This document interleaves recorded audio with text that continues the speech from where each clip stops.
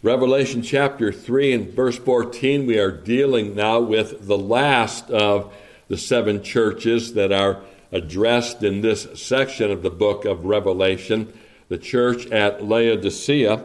And we read in verse 14, "And unto the angel of the church of the Laodiceans write, These things saith the Amen, the faithful and true witness, the beginning of the creation of God. I know thy works, that thou art neither cold nor hot. I would that thou wert cold or hot. So then, because thou art lukewarm, and neither cold nor hot, I will spew thee out of my mouth. Because thou sayest, I am rich, and increased with goods, and have need of nothing, and knowest not that thou art wretched and miserable, and poor, and blind, and naked. I counsel thee to buy of me gold tried in the fire, that thou mayest be rich, and white raiment that thou mayest be clothed, and that the shame of thy nakedness do not appear, and anoint thine eyes with eye salve, that thou mayest see. As many as I love, I rebuke and chasten. Be zealous, therefore, and repent. Behold, I stand at the door and knock. If any man hear my voice and open the door, I will come in to him and will sup with him, and he with me. To him that overcometh will I grant to sit with me in my throne, even as I also overcame, and am set down with my Father in his throne. He that hath an ear, let him hear what the Spirit saith unto the churches." Amen. We'll end our reading at the end of the chapter. We know the Lord will bless the reading of his word for his name's sake. Whenever I read the account of the church at Laodicea, I cannot deny that I absolutely marvel at the way they diagnose their own condition, and yet how wrong their diagnosis is in comparison to how Christ himself diagnoses them. I'm rich, I'm in need of nothing. And Christ says, no, you're not. Not actually. You're wretched and miserable and poor and blind and naked. I look at words like that and I wonder, is that even possible? Can Christians really be that wrong about their own assessment of their own spiritual condition? And sadly, it is the case, time and time again. Now, though the 7 churches in Revelation 2 and 3 may be considered as vastly different in terms of their locations and situations and particular trials and challenges, there is nevertheless a common theme that runs throughout the epistles to these 7 churches. It is the theme, and there is a key word to this theme. That key word is overcoming. Without exception, the words, "to him that overcometh," those words are applied to each one of these churches. The word overcome is the same word in the Greek, which means to conquer. Verse 21 in Revelation 3 makes it clear that overcoming or conquering is a manifestation of Christ-likeness. So we read, "To him that overcometh will I grant to sit with me in my Father's throne, even as I also overcame and am set down with my Father in his throne." You see the connection there between our overcoming and Christ overcoming? Our overcoming is an indication of conformity to him. Just as he overcame, he expects us to do the same. And when you look at the various situations that these churches in Revelation encountered, then you realize at once that we are engaged in spiritual warfare and that we are expected to be victorious in that warfare. Many of the challenges that had to be overcome are challenges that we face today. For example, We face the challenge of making sure that we don't lose our first love. The same challenge that the church at Ephesus faced. We face the challenge of staying free from idolatry. We face the challenge of making sure we maintain pure doctrine and don't fall prey to compromising the doctrine of the gospel. I think in our day, the three churches that stand out as most applicable to us would be the church at Ephesus, which lost its first love, the church at Pergamos, which became too tolerant in terms of its doctrine and practice, and the church at Laodicea, which became lukewarm and was engulfed in a sense of its own self-sufficiency. I want to draw your attention today in particular to this church at Laodicea, and I want to pay particular attention to Christ's proximity to this church. Christ is viewed as being near to this church, yet outside of it. He's standing at the door, which indicates, doesn't it, that he's near, but he's outside. I wonder how many here this morning can relate to such a thing. Christ is near you. You don't have to go far to find him. You don't have to scale great heights or plunge to deep depths. He's near. The word is nigh thee, Paul writes in Romans 10 and verse 8. Even in thy mouth and in thy heart, that is the word of faith which we preach. So Christ is near at hand, and yet he's outside of us. He's knocking on the door, and he seeks to gain entrance to each and every heart. He's near at hand, and yet due to our heart condition, he's outside. Reminds me of what I take to be a rather humorous narrative in the book of Acts, in Acts chapter 12. You have the account of Peter being arrested and imprisoned. He's to be executed the same way James had been executed. And so the church calls for a prayer meeting. That prayer meeting goes into the night, and the Lord answers prayer and delivers Peter from jail. He makes his way to the house of Mary, and he knocks on the door to be let in. And a damsel by the name of Rhoda, instead of opening the door to let him in, goes off instead to report to the rest of the praying church that Peter is standing right outside the door. They don't believe it. That's the irony of it and the humor of it, really. Here they are knocking on heaven's door while the answer to their prayers is knocking on their door. But unbelief still rules in their hearts. This is the same thing that needs to be overcome when we find ourselves becoming lukewarm in our devotion, and the presence of Christ is something that we don't sense or enjoy. The purpose of this communion table is to exhort us to open the door to Christ again, so that we might know the reality of his presence, and we might overcome spiritual apathy and the loss of our first love, etc. It is here that our desires for Christ can be and should be both strengthened and then satisfied. So I want to focus on this theme this morning, the theme of Christ knocking on the door of our hearts. Christ knocking on the door of our hearts. Again, verse 20, behold, I stand at the door and knock.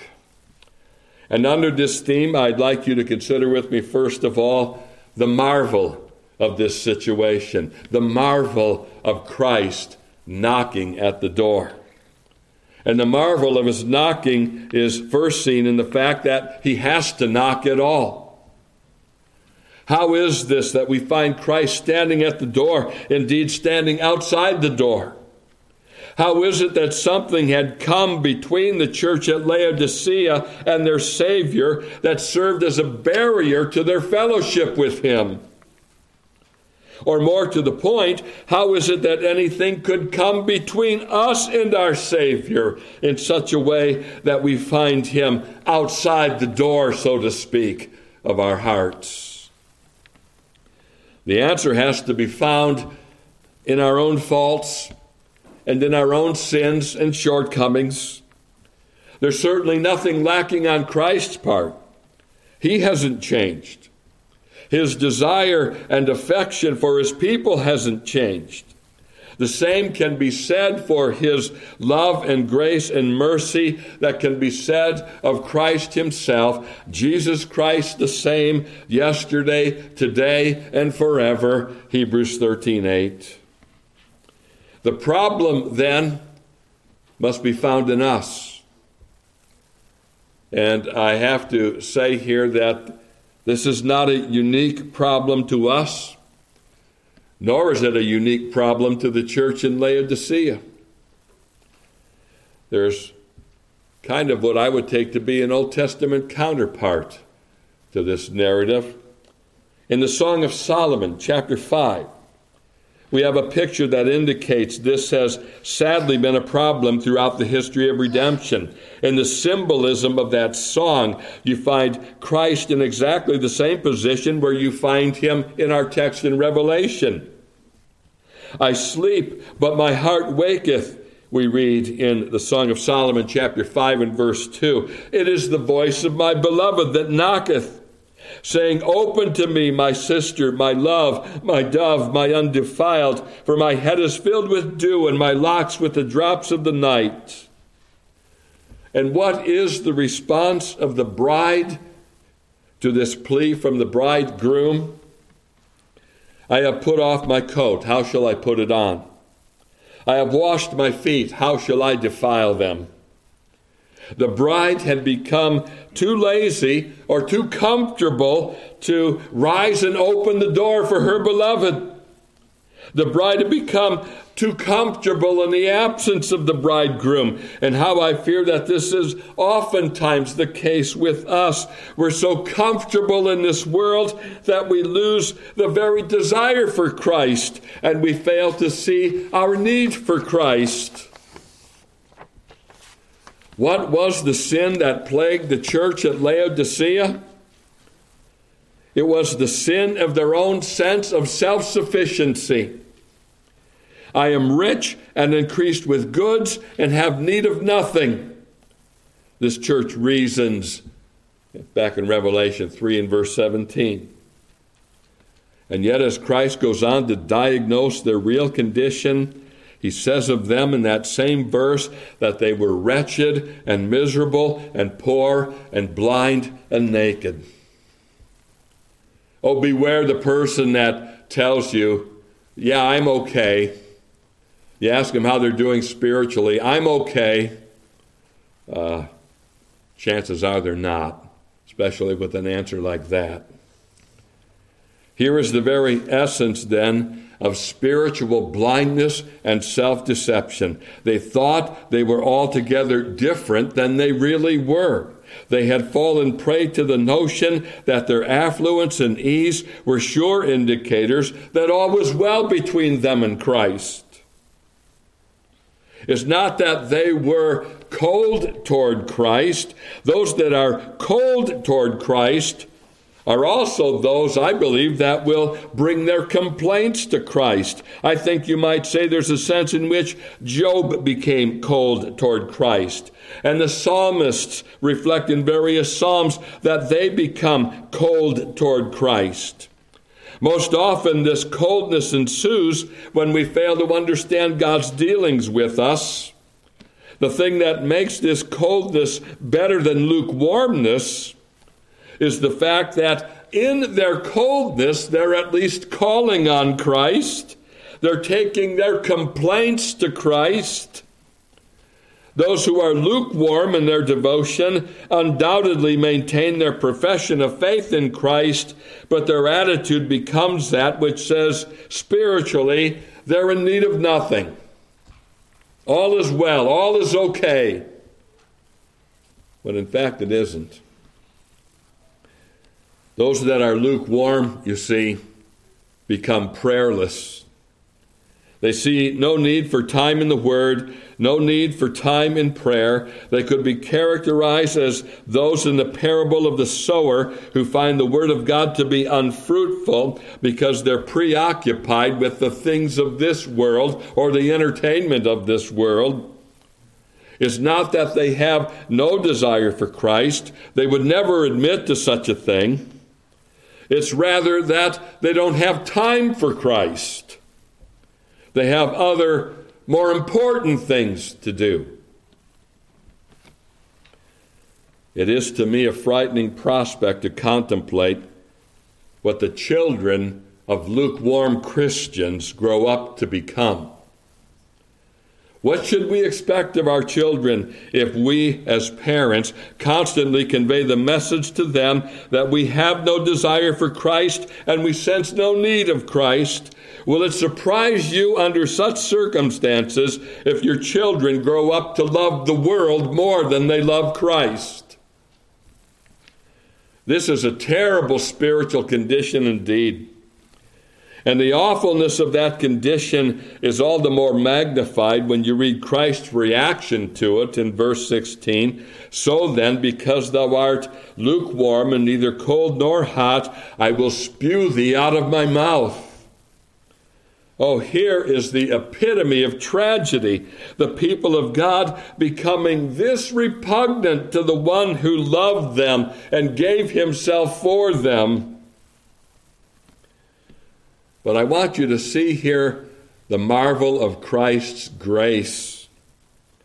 Rather than spew them out of his mouth, he first stands at the door and knocks. It's as if he's been turned out of the house, but rather than depart, he seeks readmittance.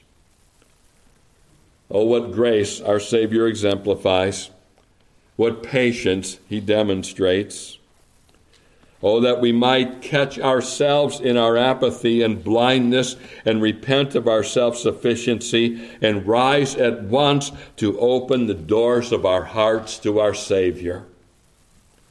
This communion table, affords us just such an opportunity.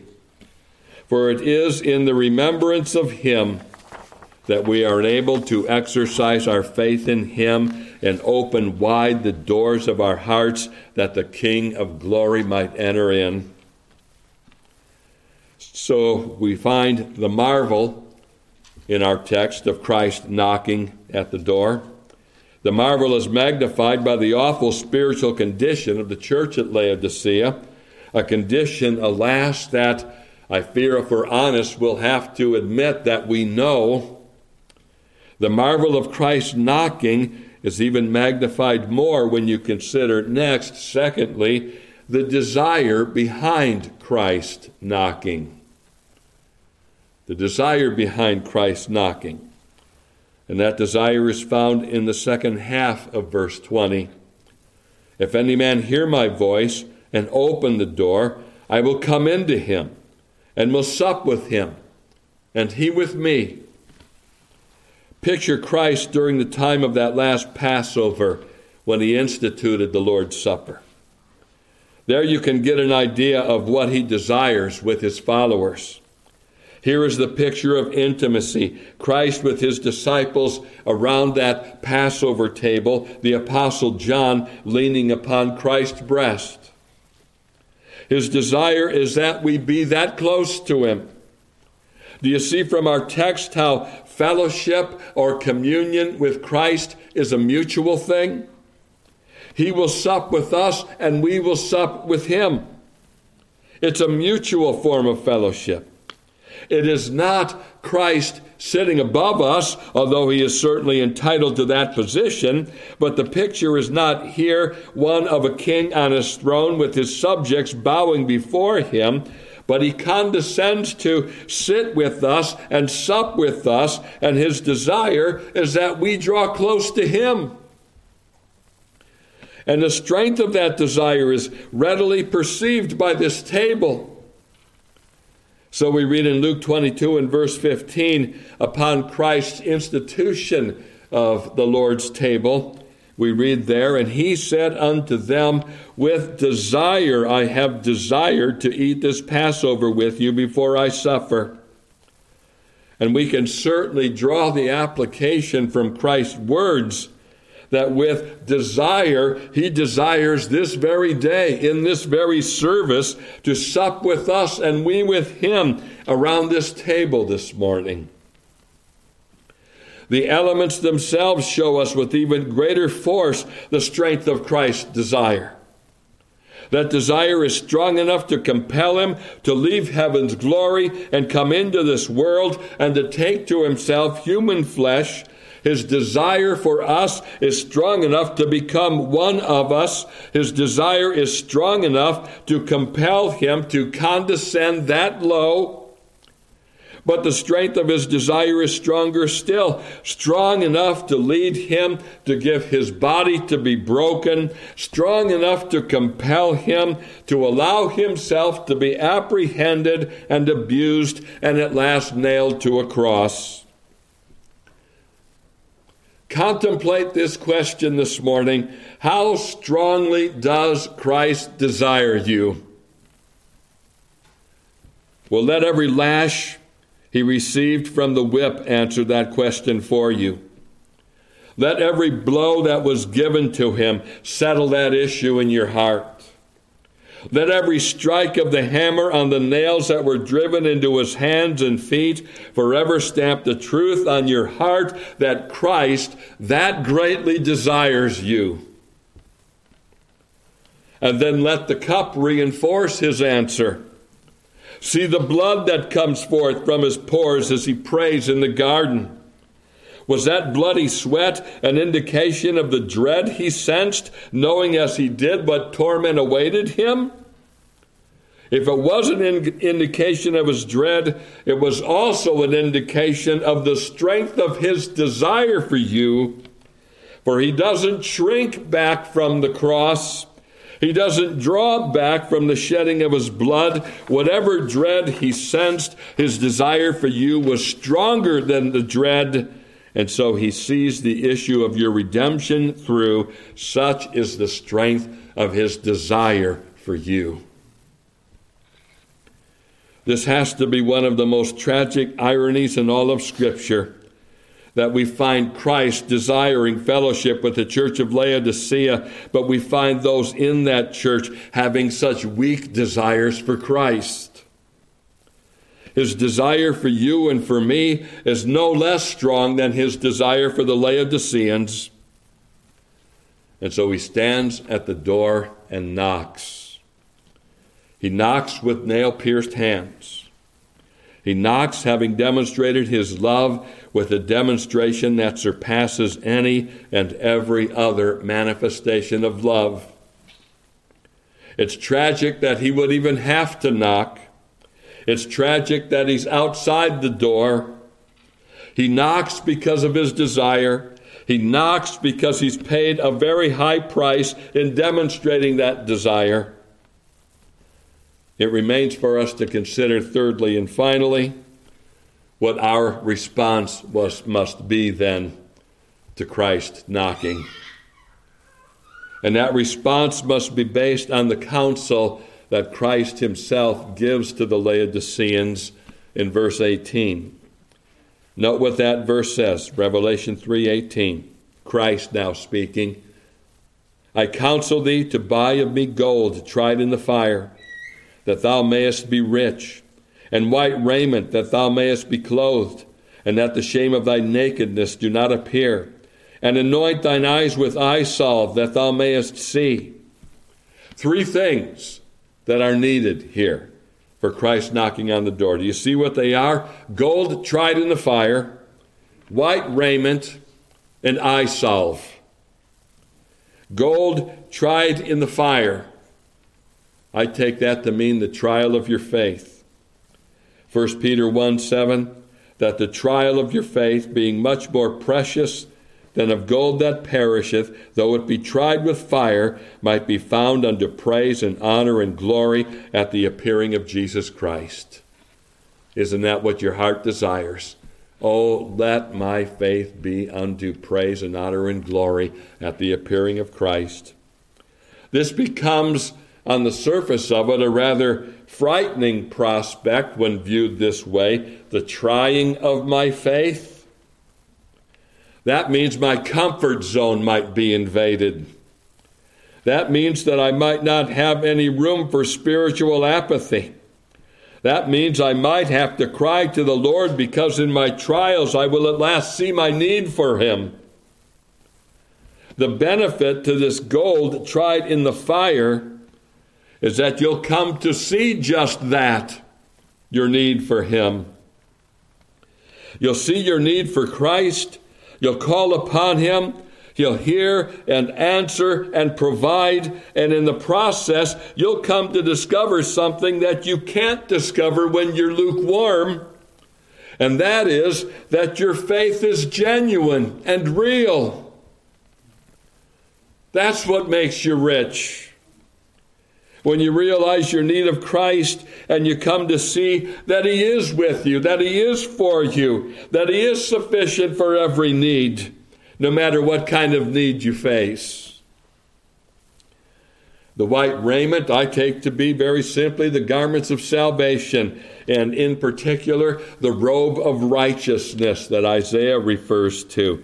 The whiteness of that raiment speaks to us of our justification, and anyone who sees his justification by the grace of Christ alone, based on the merits of Christ alone, will certainly be delivered from any sense of self-sufficiency he may be harboring. And when the eye salve, which I take to be symbolic of spiritual illumination, when this eye salve is applied to a Christian's spiritual sight, then he'll see that in and of himself he is indeed wretched and miserable and poor and blind and naked. He'll have nothing to glory in. He'll be delivered from all self-sufficiency, and he'll understand what he was, and then he'll understand and appreciate what he now is by the grace of God. He's saved by grace, and that not of himself. It is a gift of God, not of works, lest any man should boast.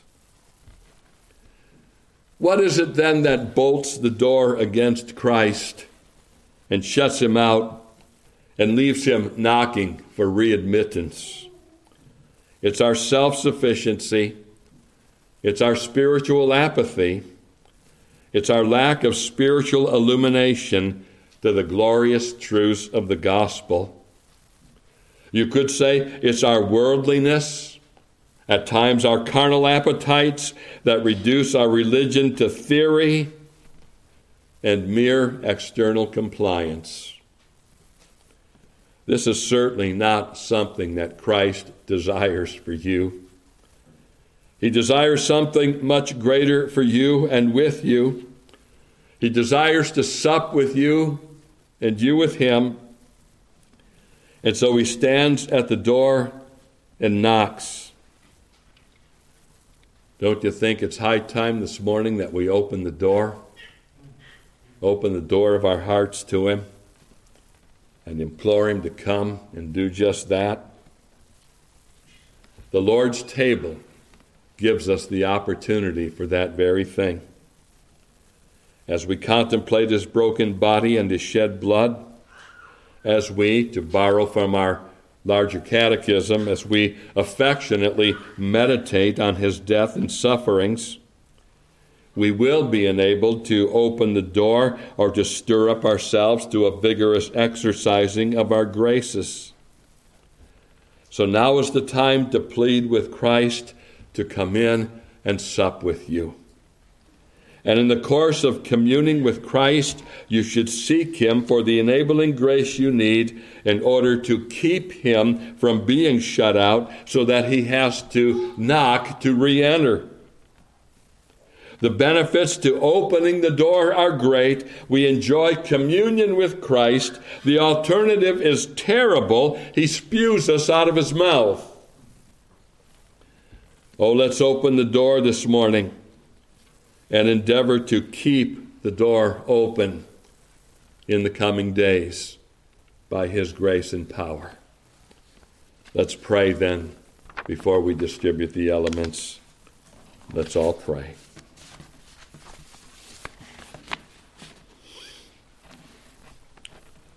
O Lord, as we bow now in thy presence, we thank thee for how gracious our Savior is, even when we find ourselves to be poor and miserable and blind and wretched. Lord, we pray for the help of the Holy Spirit. May he help us not to flatter ourselves into thinking we're something that we're not. But then, O Lord, we pray that with the Spirit's help also, we will be enabled to throw open the doors of our hearts today. O Lord, we plead with thee even now to come and sup with us and we with thee. And we ask these things in Jesus' name. Amen.